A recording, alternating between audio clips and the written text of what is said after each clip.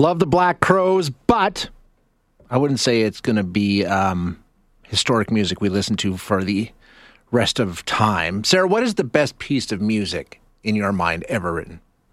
If you're talking about classical music, I like anything by Vivaldi. Uh-huh. I think he's probably the best classical artist that I've ever heard. Yeah, sure. But then if you're talking like pop music, I like Jackie and Wilson by Hozier.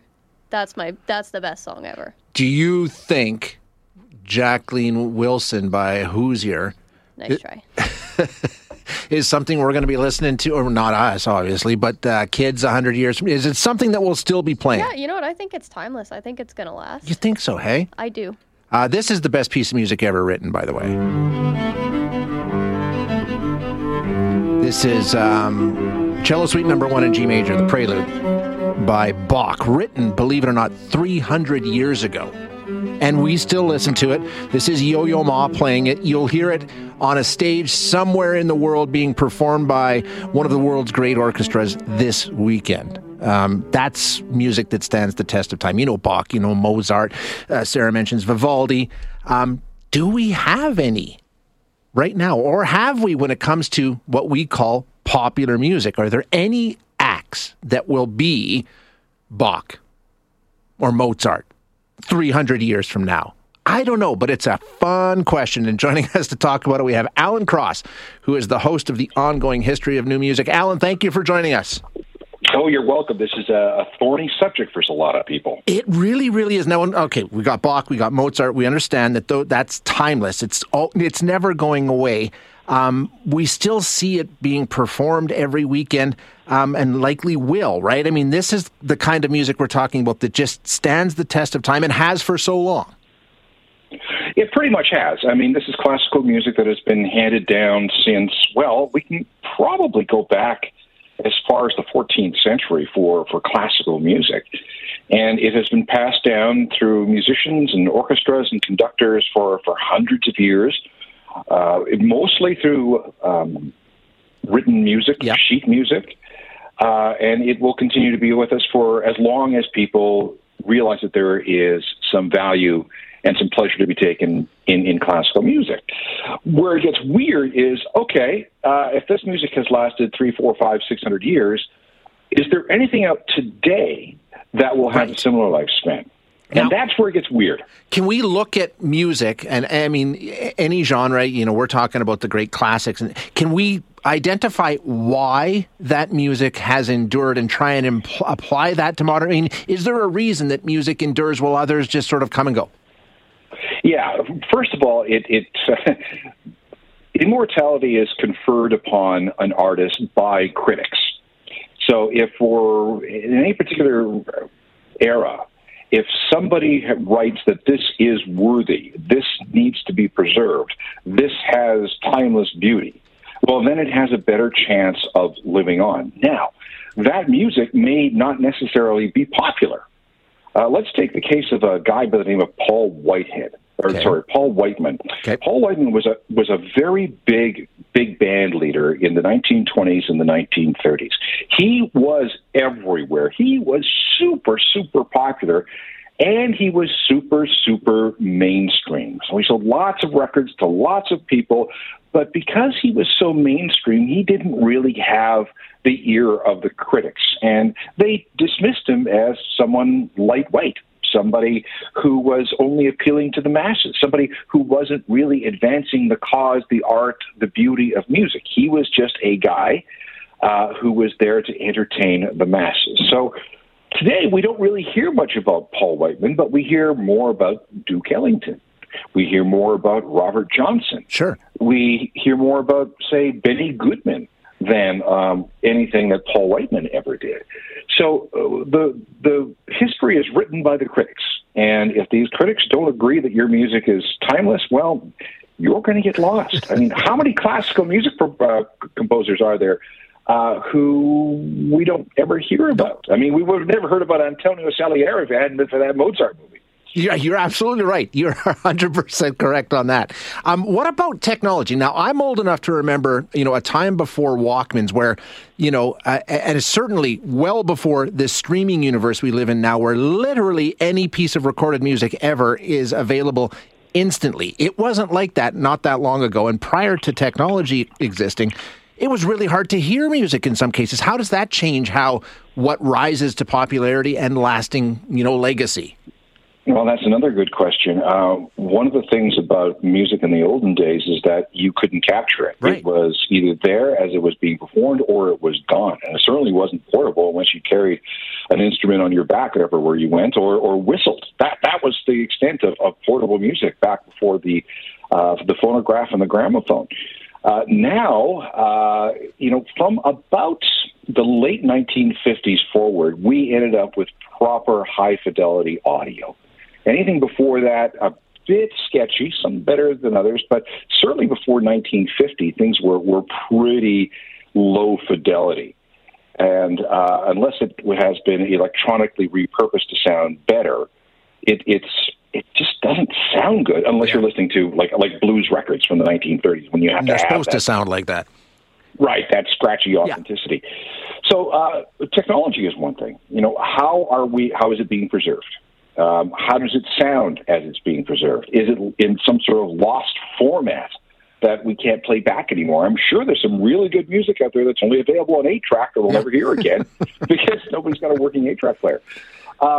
So it becomes, down to the part where this music has to sound good in order to last another 100 years or 200 years or 300 years. So that's one of the things that we have to consider when we're looking at today's music in terms of its immortality. Okay, so let's take a look at today's music and see. I mean, I think for some reason, I don't even know why, but I think we all just say, well, Beatles. Okay, that one's going to last. For whatever reason, we all seem to agree that, okay, yeah, Beatles are going to be right up there with Bach and Mozart, right? I mean, that's accepted? I think so, simply because the Beatles are critically lauded, commercially successful, and they've been so well documented from the very beginning. Yeah. So, yes, I would say that there's going to be a lot of scholarship and documentation that goes with the Beatles for many decades, maybe hundreds of years, yes. Yeah, I agree with you. Who else? I mean, other names that come to mind, let me just throw them at you and get your take. Elvis. I don't like Elvis personally, but I know a lot of people do. Yeah, it's interesting with Elvis because he recorded in that period. His most important music was recorded in the period where we were still coming to terms with high-fidelity recording. So a song like, Hound Dog and Don't Be Cruel and, all those other big hits from the 1950s, they sound okay. Mm-hmm. They're fine, and they have been rechanneled into stereo. They have been cleaned up so they sound pretty good. That's okay. But one of the problems with Elvis is his legacy isn't very good. After he died, he became this kitschy pop culture figure that really, in some cases, has destroyed his appeal for subsequent generations. Now, that does not take away from the important stuff that he did in the 1950s, but it has made him a little harder to stomach. Not even after he died, Alan, but I mean, even the Vegas Fat Elvis era, right? I mean, that's a bit of a joke. It's a cliche, right? Well, we can even go back to the early 1960s when he came out of the Army. He was doing those terrible movies. Yeah. But, but he did have a comeback in the 1960s, so that kind of erased some of that other stuff. But so with Elvis, we got to, he's such a big part of popular culture. You can't just look at his music and say that is what's going to sustain him over many decades or hundreds of years. The Elvis fan base has shrunk considerably since what it was. Compare that to the Beatles, which they only seem to be getting bigger with each passing year. No, you're right. Yeah, you're right. Okay, another one. Michael Jackson, King of Pop. Nobody bigger through the 1980s than Michael Jackson. You want to talk about record sales? This guy, he's still the king, right?